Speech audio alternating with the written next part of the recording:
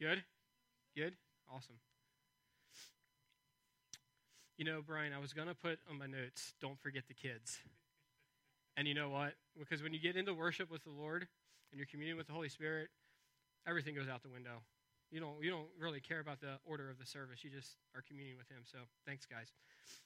I couldn't help this morning. Zach came up to me and he was like, hey, man, I got to be at work at 2 o'clock, so let's not be long-winded. And I couldn't help but think about Billy Graham. His first time he gave a message, I think he had all this stuff prepped, and he preached his message in like 8 minutes.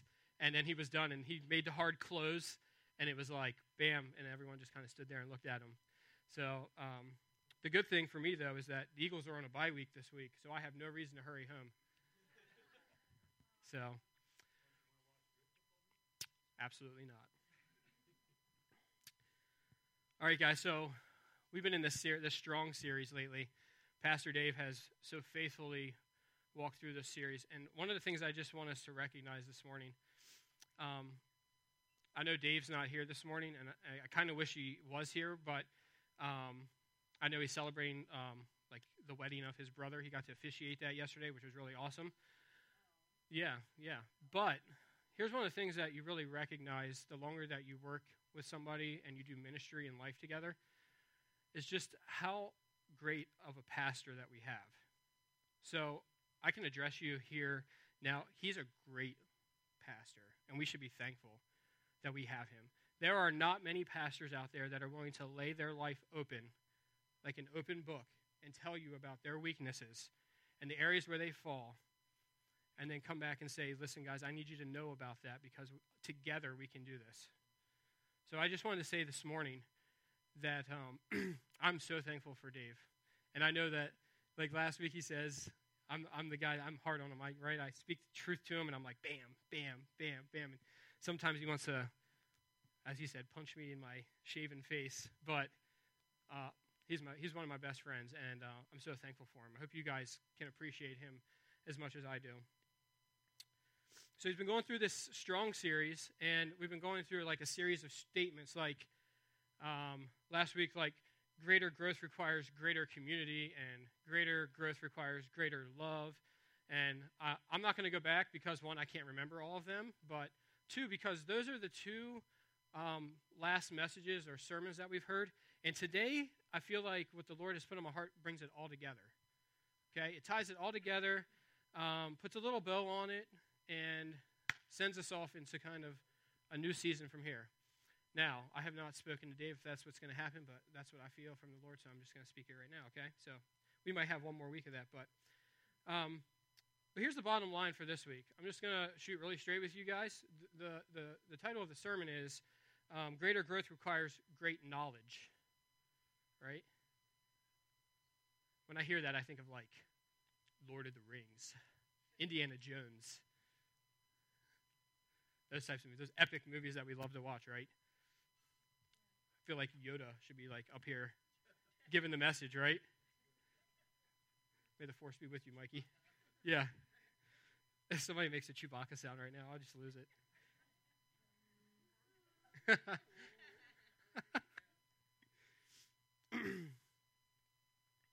So as I was prepping for this message, to be completely transparent, I honestly, it was a struggle. And sometimes when I'm prepping for a message, it's a little bit more easier. It flows a little better, and maybe I've already experienced this, so I'm able to speak on it and just really hammer some stuff out. But here's why it was difficult, because anybody who gets up here and actually delivers a message, or anybody that teaches, Bill, when you teach in your class, Margot, when she teaches her class, there's this verse in Ephesians 4 that says, like, our job is to equip you guys. And so what happens a lot of times is, like, that's really great, but that means that I feel like I have to be mature in an area to speak on it. Okay? That's probably pride speaking, but I just want to be transparent with you guys.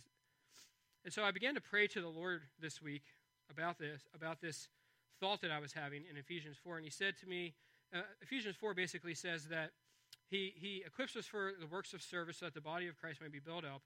And he says he does that so then we will no longer be infants, tossed back and forth by waves, blown here and there by every wind of teaching, and by cunning and craftiness of people in their deceitful scheming. So I'm reading that, and I'm like, Lord, this is really a difficult one for me because I feel like maybe I'm an infant here.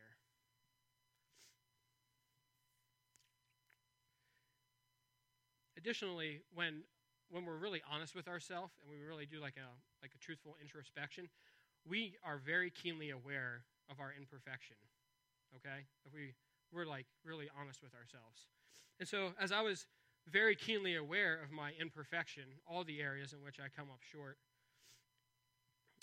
and specifically as I was thinking about this specific message, I began to pray to God and just say, God, I'm not 100% mature here. And I don't want to go up front and preach a message where I feel like I'm being a hypocrite. It's not something that I've necessarily walked through. And also, like, I've never really had to try and equip people with something like this. So I felt very immature. So let's just really quickly understand that maturity doesn't mean, like, perfection. It just means experience, okay? It means experience. So this is what the Lord said to me. It was beautiful, all right? So first of all, I just want you to know God likes to have conversations like this with everybody. He said to me, there are areas where you are mature and areas where you are still an infant. Everybody has those areas, but this is why I gave you the body of Christ. If the foot has an itch, does the hand not scratch it? The same is true in your maturity. Where you are an infant, there are others who are mature, and where they are infants, you are mature. How funny, right? Like, God knows my sense of humor. Like, if you have an itch on your foot, does your hand not go down to scratch it? True, if you can reach it. I was even thinking about that, like, Lord, okay, like, right, I was like, is this really a good analogy? Lord, is this really me hearing you? And I'm like, well, I guess when my hands are full, I would still use my other foot to kind of try and itch it, right? So at least the other foot would be helpful. Anyway, this is the beauty of community, and I just wanted to share that with you this morning, right? We're all mature in different areas. We all need one another. We are all infants in certain areas, and then in other areas, we are mature, and that's why we need one another. So I wanted to share that this morning before I got started here, and I also just wanted to thank God because as I walk through this week, man, has he brought me to a new level of maturation, of experience with him to really, truly understand what he's trying to say here and what he wants to kind of have me talk about this morning. So let's talk about this real quick. This idea of being an infant in Christ. First of all, we need to know, one, it's okay to be an infant, right? It's okay to be an infant in an area, to have an area in your life where maybe you haven't fully been, like, experienced God or been matured. What's not okay is to remain an infant in an area in which the Lord has noticeably said to you, you need to do something here. When you're an infant in an area that you know Satan is trying to steal, kill, and destroy your joy and the dreams that God has for your life. John 10:10, right? It's the theme of our name, 10:10. The thief comes to kill, steal, and destroy. We know the second part of that is what we celebrate. The Lord came to give us abundant life. But the thief comes to steal, kill, and destroy. And so there are several ways that the thief kind of comes and tries to steal from us. And one of those ways is lying. Okay? Lies. Lots of lies. And sometimes it's not just blatant lies. It's like half-truths. So like you sprinkle a little truth in there, but then you follow it up with something that's kind of like really not true. One of the best examples of this is in Genesis chapter 3, 1 through 5. In the Garden of Eden. Now the serpent was more crafty than any of the wild animals the Lord had made. He said to the woman, did God really say you must not eat from the tree in the garden?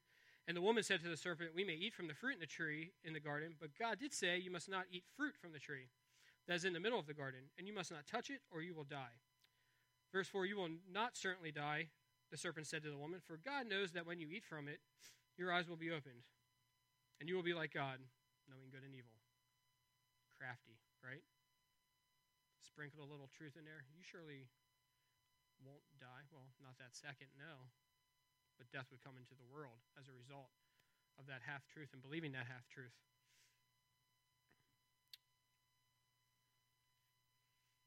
I believe that many of us, not only just from observation, but from conversations, believe a really great lie. It's like the lie that above all lies, okay? And that lie is, you're not enough. You're not enough. To break that down, it basically means that there is something that you either need to add, do, improve in order to feel worthy. So Laura and I were sitting down yesterday, and I said, hey, sit down with me here, as she's been doing some ministry. She's heard some of these "you're not good enough" statements, and I was like, let's sit down, let's think about all the ways that Satan tries to mask these, or the lies that he kind of tries to tell. And so here's just a quick list of them. You're not good enough. You're not smart enough. You're not making enough money. You're not a good enough mom or dad. You're not as good as others. You're not a good enough spouse. You're not good enough to get that promotion, so why try? No one can ever accept you unless you act like them or fit their mold. You're not pretty enough. You'll never be in good enough shape. You're not successful enough. You'll never measure up to your siblings. You'll never be good enough for your parents. You'll never be good enough for God to use you. You'll never be good enough for God to delight in you. You'll never be good enough to be accepted by God. And if we're really honest, which I hope we're willing to take this time this morning to be honest, at one point or another, we've thought something like that. We've felt like we're not enough. Some of us have learned how to deal with that and move past it. Some of us have been sitting in that for years. For years. And the reason that we act and things that we do is because we believe that we're not enough. We've believed the lie.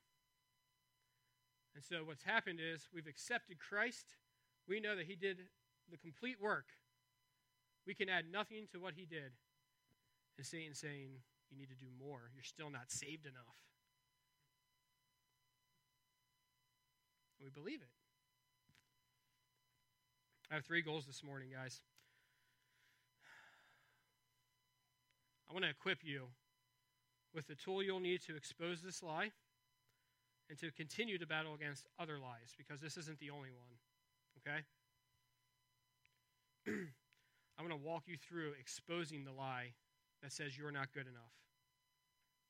And finally, I want to invite you. This is your part, okay? I want to invite you to surrender your limited knowledge and dreams and allow God's unlimited knowledge and dreams to direct your life. Okay? Just keep it open. Keep an open mind as we're walking through this, okay? If you have a Bible, I got to have someone open a Bible, because Dave last week said he loves when the pages turn, and I'm kind of the same way. Like, I need to hear people like turning the pages a little bit. And there we go. Thank you. Just wrinkle the paper if you have to. You know, just like make me feel good. Like, okay. 2 Timothy 3, verses 14 through 17. Let's take a quick peek here. I'm using the NIV. It's going to be up on the screen as well. God's word says this: "But as for you, continue in what you have learned and have become convinced of, because you know those from whom you have learned it." This is Paul talking to Timothy. This is Paul saying, hey, Timothy, in the book of Acts, when we were in all these places and you watched me get persecuted and you watched me get beat up, you know who you learned everything from. Okay, so that's what's going on here. And how from infancy you have known the Holy Scriptures, which are able to make you wise for salvation through faith in Christ Jesus. Verse 16, all Scripture is God-breathed and is useful for teaching, rebuking, correcting, and training in righteousness, so that the servant of God may be thoroughly equipped for every good work.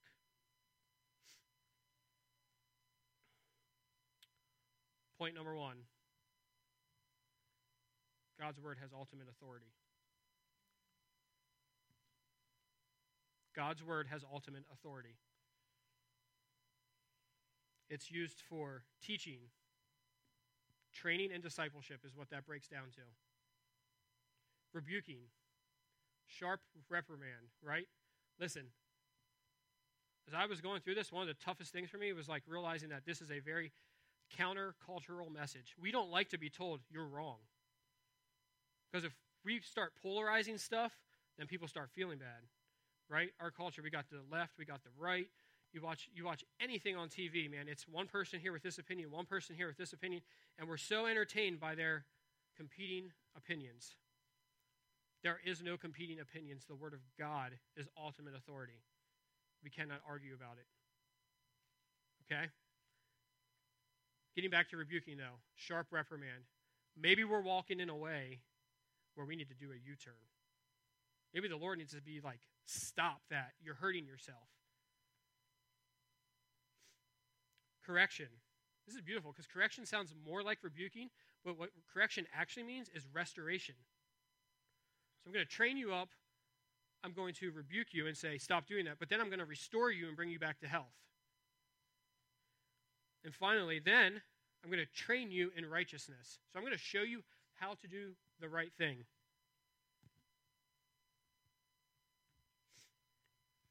Proverbs 30, verse 5 says, every word of God proves true.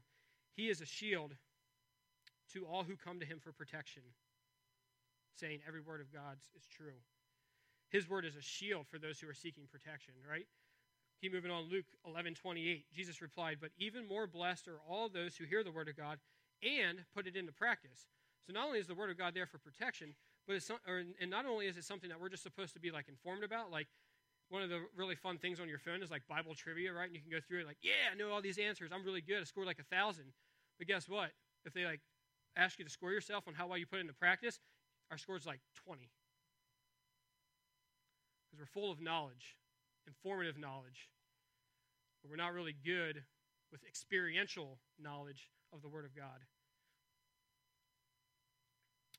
And so Jesus says in there that not only is it supposed to be heard, and not only is it supposed to be read, but it's supposed to be put into practice. And the reason for that is the next one, Hebrews 4:12. For the Word of God is alive. It's not some stagnant book with words in it. It is alive and powerful. It is sharper than the sharpest two-edged sword, cutting between soul and spirit, between joint and marrow. It exposes our innermost thoughts and desires. See, if this verse wasn't in there, we could even almost make an argument to say that putting the Bible into practice doesn't really make sense. But when this comes in and he says it's alive, it's something that is a part of our life. So we're supposed to put it into practice. We're supposed to experience. We're supposed to experience the Word of God. Not just read it and not just know it, but experience the Word of God. Ephesians 6:17 says this, put on salvation as your helmet and take the sword of the Spirit, which is the Word of God.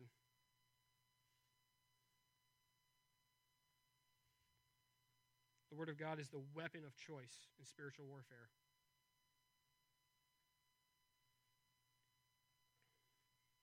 If you guys have a chance this week, check out 2 Kings 22. Just write it down, but check it out. And check out the reaction of Josiah when they found the book of law. It's pretty darn amazing. I don't have time to get into it today, but read about it. Read about how it transformed an entire nation when they found it after they had lost it for so many years. Point number 2, our knowledge of God is limited. 1 Corinthians 13, 8 through 13 says, love never fails, but where there are prophecies, they will cease. Where there are tongues, they will be stilled. Where there is knowledge, it will pass away. For we know in part, and we prophesy in part. But when completeness comes, what is in part disappears. When I was a child, I talked like a child, I thought like a child, I reasoned like a child. When I became a man, I put the ways of childhood behind me. For now we see only a reflection as in a mirror. Then we shall see face to face. Now I know in part, then I shall know fully, even as I am fully known. Okay? We only see a part of the picture. We have to understand this. The reason for that is because God is infinite, and we are finite. We have limitations.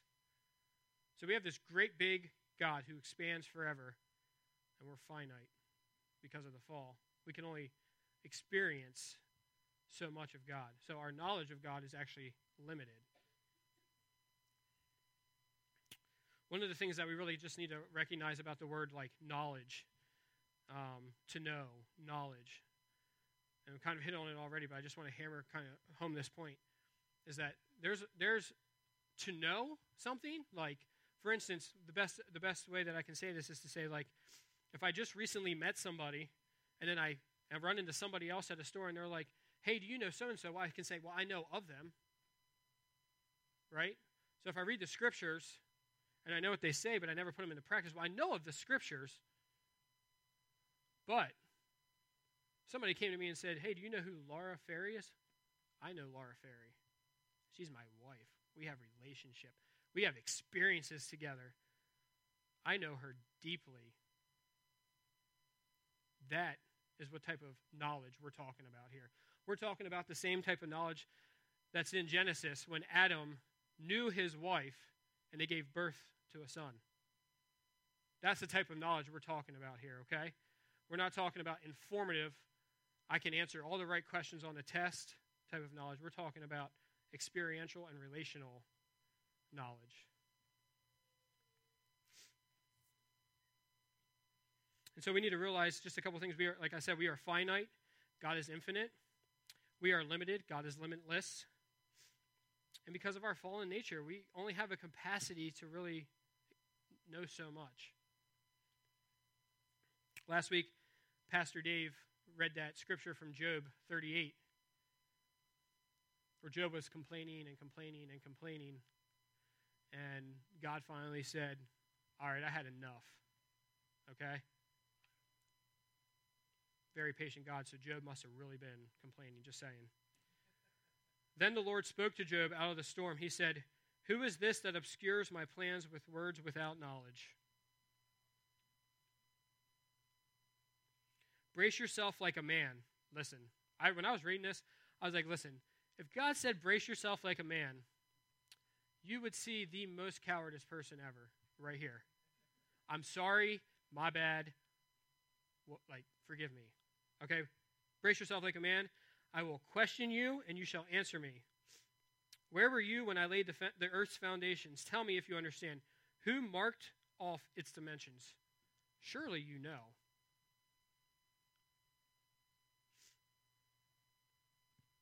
So as we begin to humble ourselves a little bit about our knowledge of God,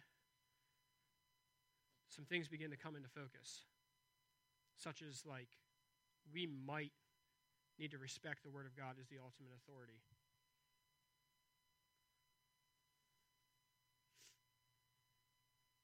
We might need to try and work at believing some of the stuff that's hard for us to believe. It's not hard to read it and be informed about it, but it might be hard for us to experience it, because to do that might make us change some things that's really uncomfortable.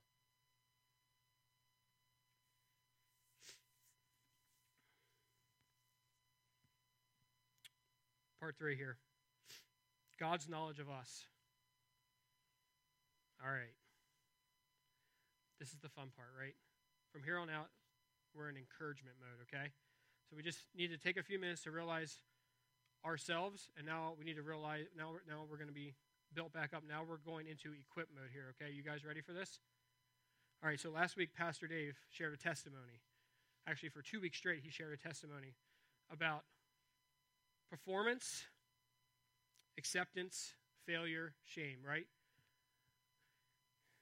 If I do really well, then I feel like I'm accepted. But if I don't do really well, then I feel like a failure and I feel shame. And then when I feel shame, I feel guilt. And then I think I need to perform more so that I can feel accepted again.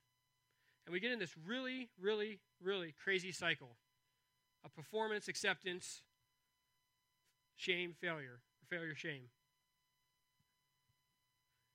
As Pastor Dave was saying, and I just want to reiterate this, if we perform well and we feel accepted, the only thing that's going to drive us to is to feeling like we need to perform even more so we have more acceptance. And eventually what you end up looking like is a burnout Christian, somebody who feels like they can never be enough. We begin hearing the lie in our head, you're not enough, you're not doing enough, you need to do more. You need to add more things to your life, serve more areas, be a better friend, be a better husband, be a better wife.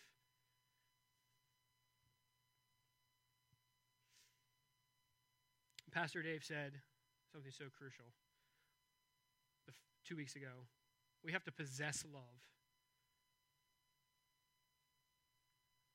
to give love. We have to possess love to know love. And so we have this lie out there, right? You're not enough. We've established the Word of God is authoritative. It's the only thing that can speak truth. We've established that maybe our knowledge isn't nearly as much as we think we know about God. And here we go, third part. Now, what does God say about us? Okay? And so if you have a Bible, let's turn to Psalm 139, 13 through 18. We're going to read this real quick.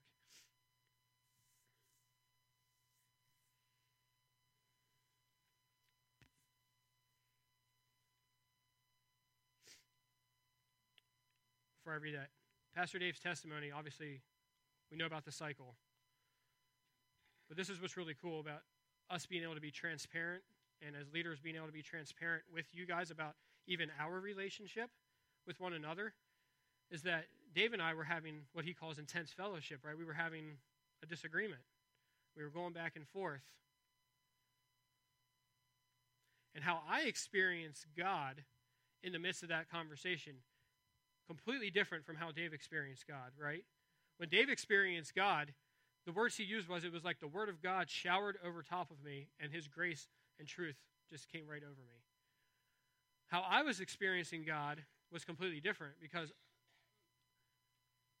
my part in that was just different altogether. I was experiencing the need to encourage.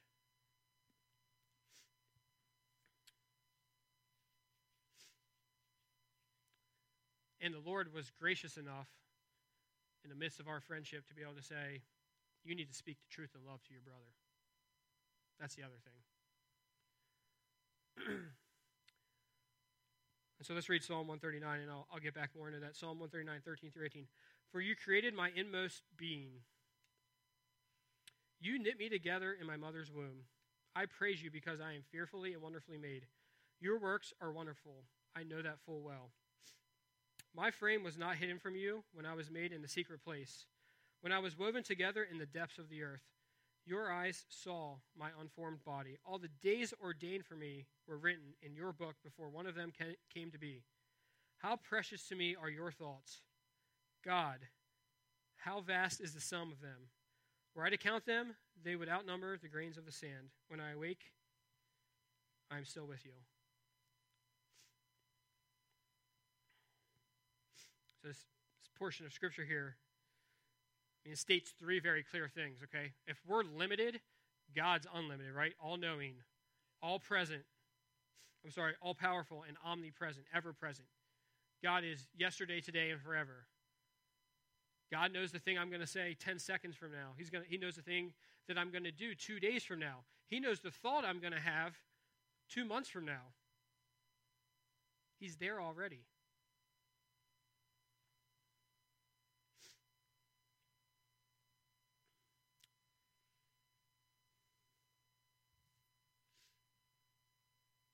So we hear these lies in our head. You're not enough. You're not smart enough. You're not pretty enough. Right? We have two options. We can either say, well, that's true, and just accept it and continue to feel less than. Or we can take a look at the Word of God, like Psalm 139, and realize how wonderfully God has made us. You can realize that nothing about you or the way that you've been put together was done by accident. and that you're not a mistake or you're not a surprise. Even if you were to your parents, you're not to God.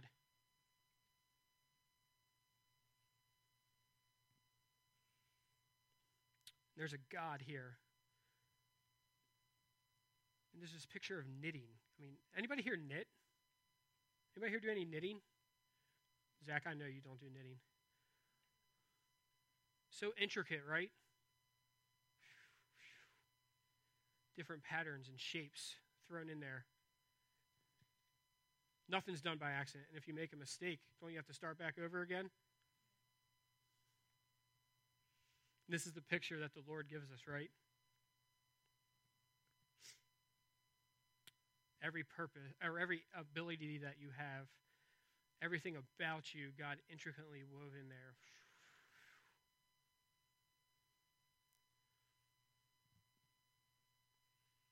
Just asking a question here. Does it not make sense that Satan would want you to think less of yourself than the way that God has actually made you?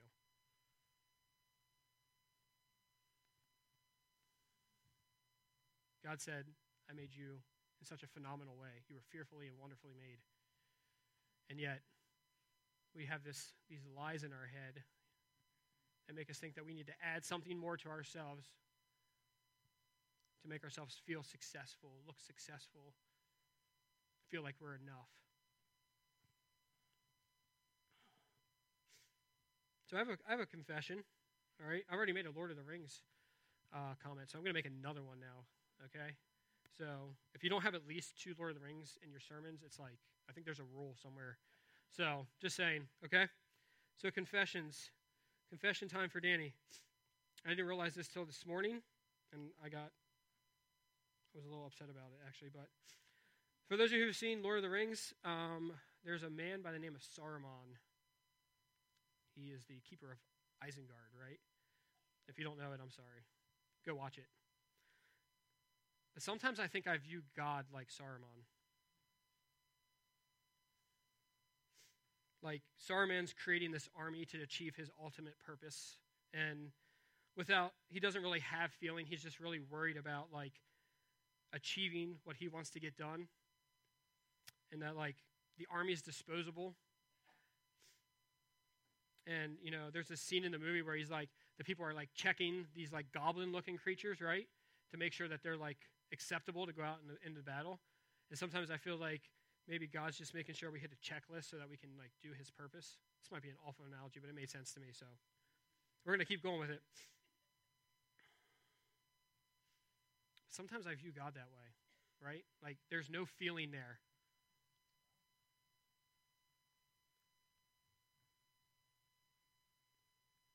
Like it's just about the ultimate end goal.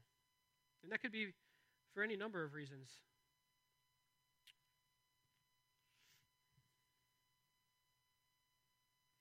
Some of it has to do with this. Sometimes I think that because I do know that God is all-knowing and all-powerful and omnipresent,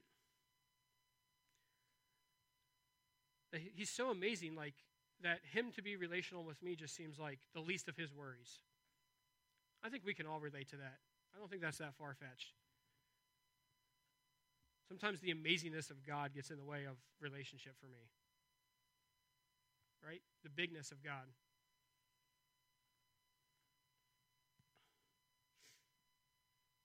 And he reminded me when I was kind of thinking about this and thinking about this morning that because God is so infinite, that doesn't mean he's not capable of being relational. And this is what Psalm 139 is saying here, okay? And my thought process when I was thinking about that was completely false, and I was believing a lie. This is how the Word of God works, okay? Right? Exposing lies, bringing truth to the forefront, shining light in the darkness. I had to repent. Say, God, I'm sorry that I didn't think that you were capable of being relational. Like sometimes I'm just kind of like, I feel like I'm an afterthought. And that's just not true.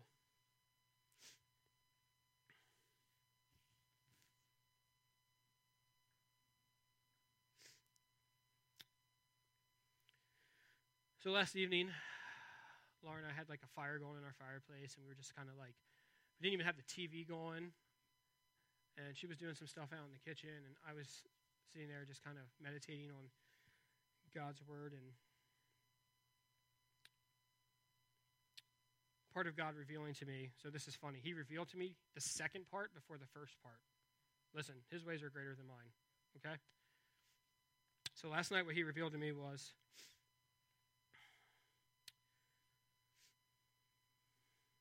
he revealed to me that he was not only the orchestrator of my creation, but that he was relational in my creation. So let me give you a good example. How many parents are in this room? Just like, give me a raise of hands. If you're really happy about like less sleep, if you're in that stage of life, give me like an amen. Amen. Okay. I feel like Laura and I always talk about how we haven't slept in like 7 years.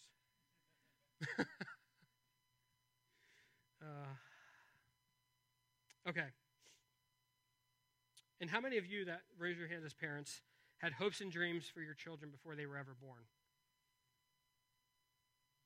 Oh man, like 50% of you? If you're a parent. Okay. All right.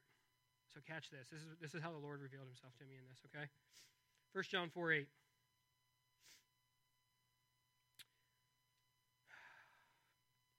First John 4:8 says, God is love. Paraphrasing, breaking it down to the very end. God is love.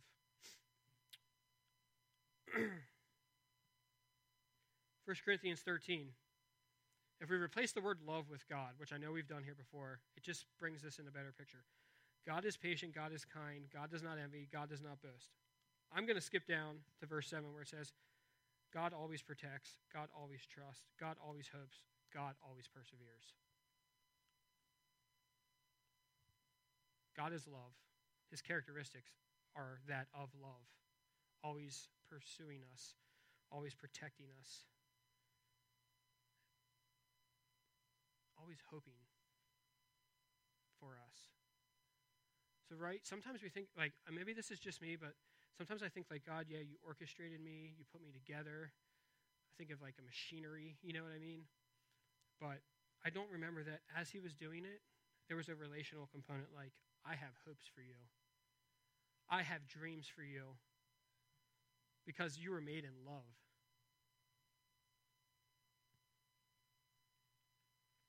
I'm going to be patient with this, with my son. I'm not going to be easily angered with him. Right?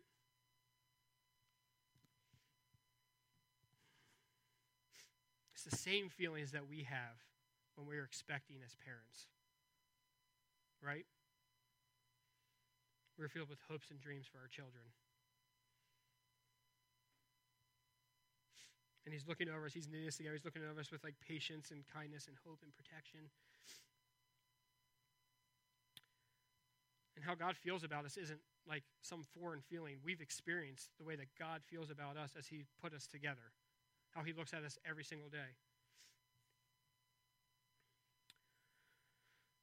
All right, so this is, if Danny makes it through this part of the message right here, we're home free, okay? So just giving you guys a heads up because this is a rough one.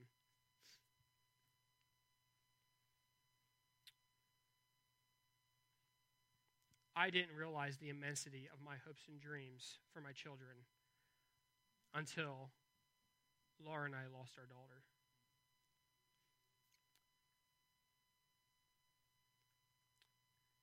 And I remember as I was writing kind of like a little eulogy note for the service.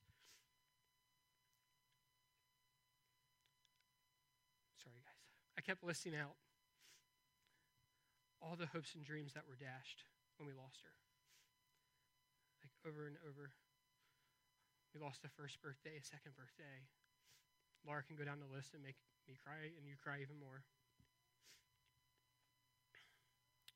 But I thought I had hopes and dreams, and then I realized I really have hopes and dreams for my kids. And then I realized when I was thinking about this last night, which really brought me to my knees, was that the way that God feels about us is exponentially more than I can even feel. And that's how I feel about my kids. And that's how God feels about you, exponentially more. He has dreams for you. He has purpose for you. He's always had that from the very beginning. It's not something that just suddenly happened. From the moment that you were put together, he knit together dreams, abilities, giftings, and purpose in you. And then there's the lie. You're not enough.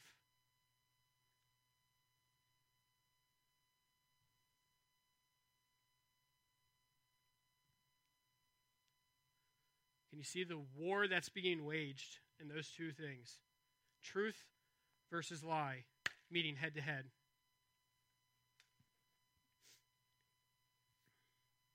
Let's return to Pastor Dave's message. By the way, we are home free, guys. I made it, okay?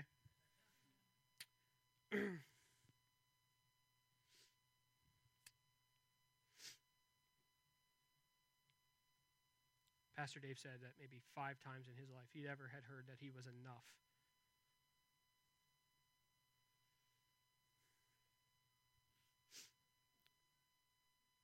And I think I want to just read, I actually listened to the message. I listened to the message, and I feel like I put it in here somewhere, but he said he felt like the grace and truth of God washed over him. And I was thinking about that statement this week. And I was thinking about the words that I spoke to him.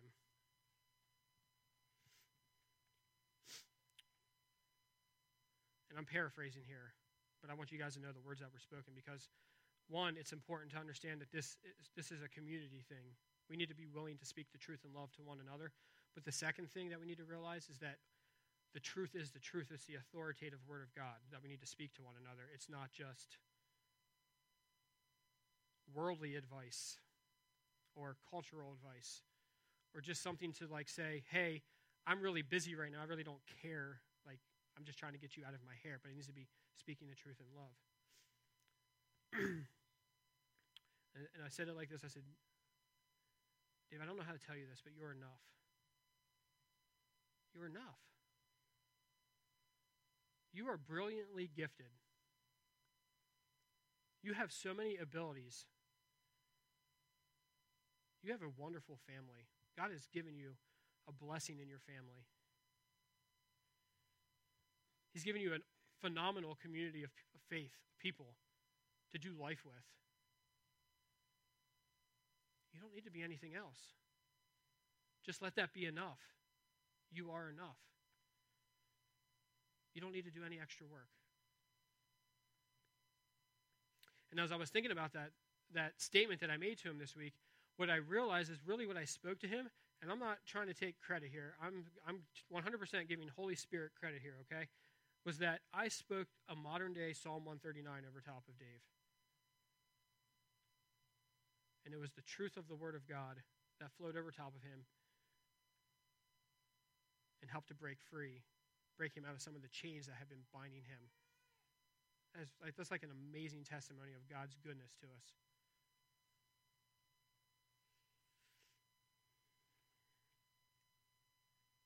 And here's the really awesome thing.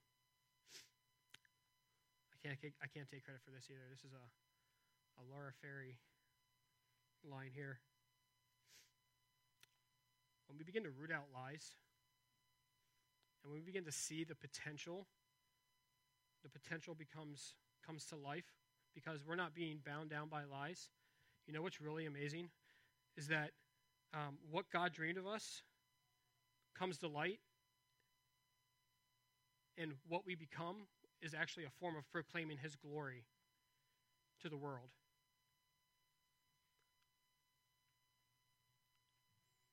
She said it like this: when we fulfill the potential of what God dreamed us to be, we proclaim His glory. The potential has always been there. He put it there from the very beginning.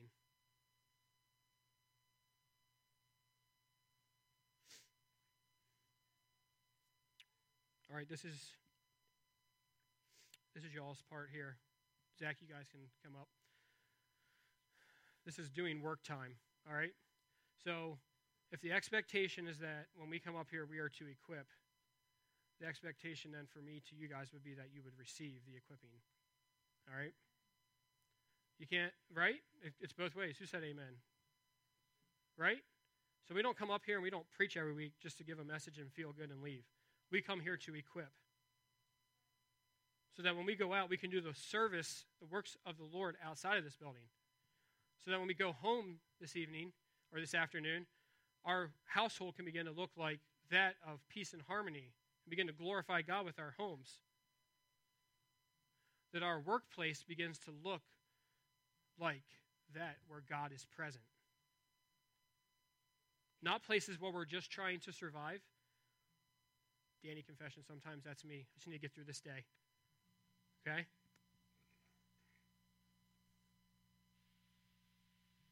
Places where we are thriving because we're not bound by lies.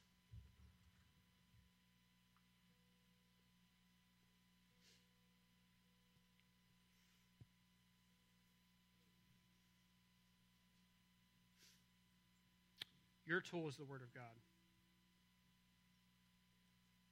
You read Ephesians 6 and you read about the entirety of the armor of God,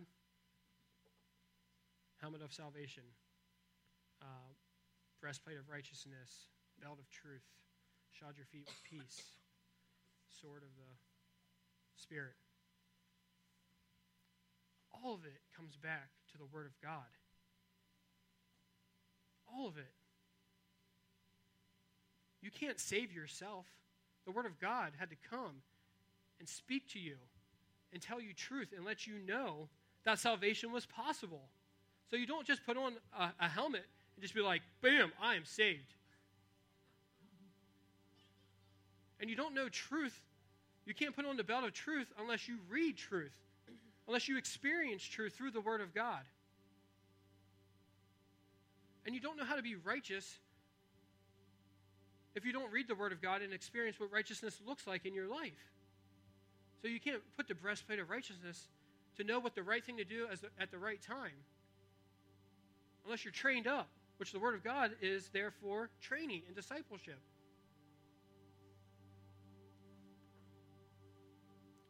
You can't shod your feet with peace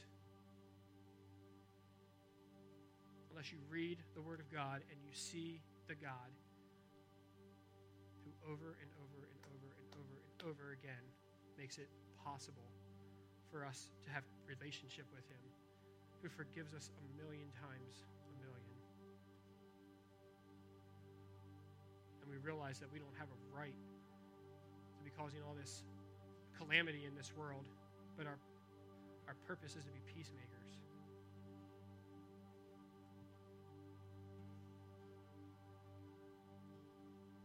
Sometimes we come out the Word of God with really selfish motivations, right? God, what can you do for me today? I was even taught that in church.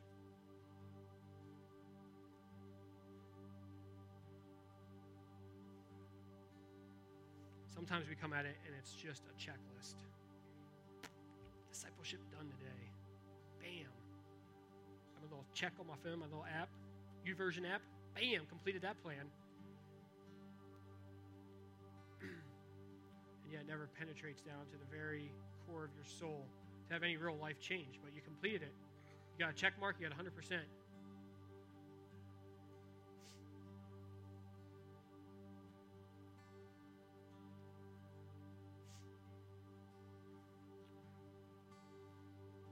If you want to fight against this lie, you cannot go into battle without the Word of God. Listen, the Holy Spirit, this is what's really amazing. God invites us to join in spiritual battles, right? Through prayer and the Word of God. Sometimes the Holy Spirit's like, let's go face this lie together. Let's do it. Come on. And I show up. Holy Spirit's there. Bam. And he has a fun noodle in his hand because we don't know the Word of God. It just flops right over. We have one of those balloons that clowns make at a birthday party in our hand. Let's do it. Let's go defeat this thing, God. We don't have a real weapon. Then we walk away. God doesn't love me. God doesn't want anything to do with me. I'm not enough for him. My wife's not enough for me. woe is me, Eeyore, right, from Winnie the Pooh.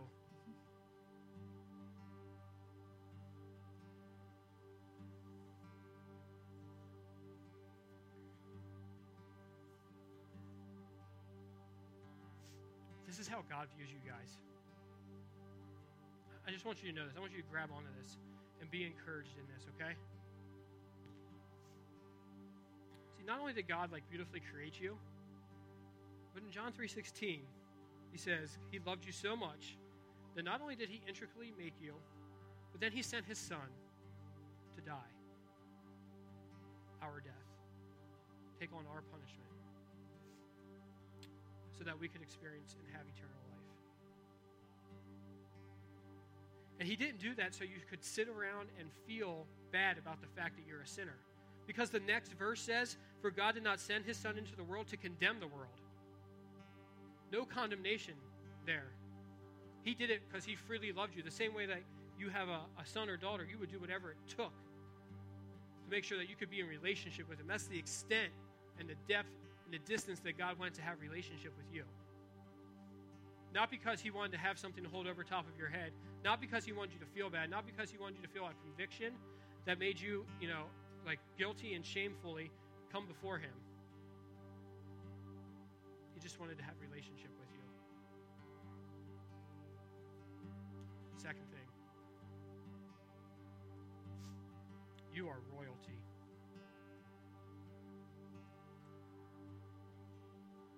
Everyone say that right now. I am royalty. I am royalty. Say it again. I am royalty. How many of you think that that's a lie when you say it out loud? How many of you think that when you spoke that out, that felt really funny, like you felt really weird about that? Thanks. Yeah. But 1 Peter 2:9 says, "You are a chosen people, a royal priesthood, God's special possession."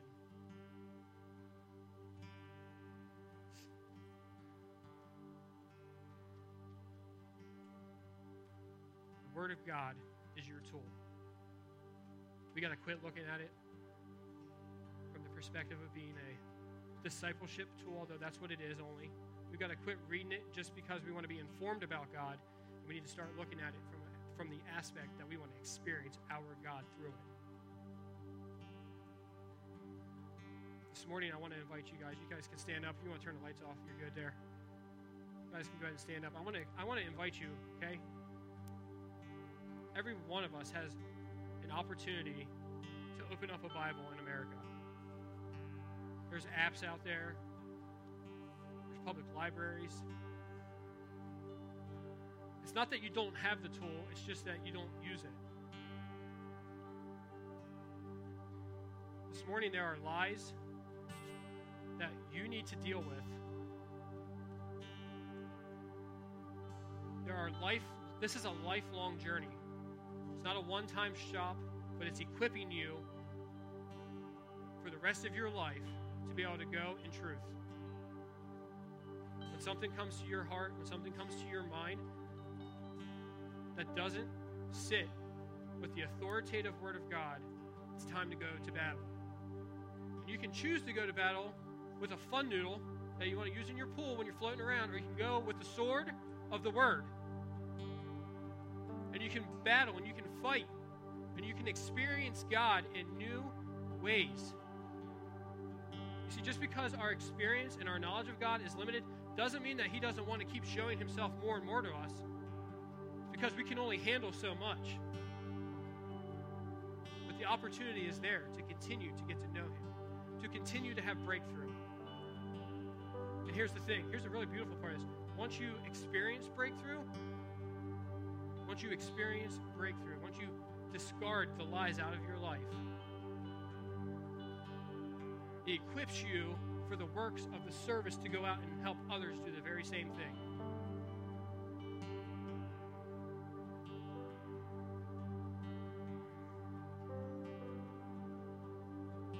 This morning I invite you guys to take some time and tell God one, Lord, I want to surrender. And two, if it's a struggle, Lord, it's a struggle to surrender.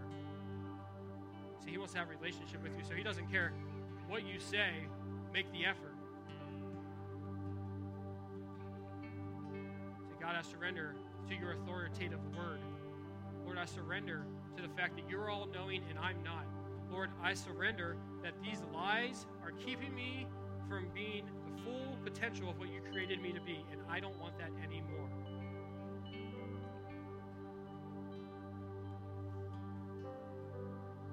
There'll be people around if you want to pray with them. If you want to pray after service, we can do that as well. But don't be afraid to do work, right? If Pastor Dave, anybody who gets up here is expected to come up here and help to equip, then I'm just asking that in return you would come and take what we're giving you and equip yourselves for battle. I want you guys to know I love you guys very much. As I was preparing this sermon this week, and I entered into such deep prayer for you guys on this. Because sometimes we walk in here and we don't think that others know about our hurt, or they can't perceive the hurt. That others from afar, like the Lord hasn't gifted some with like the ability to discern. We act like that doesn't exist sometimes. But sometimes we can see your hurt from afar. I know there is work to be done. So take the time and do it this morning.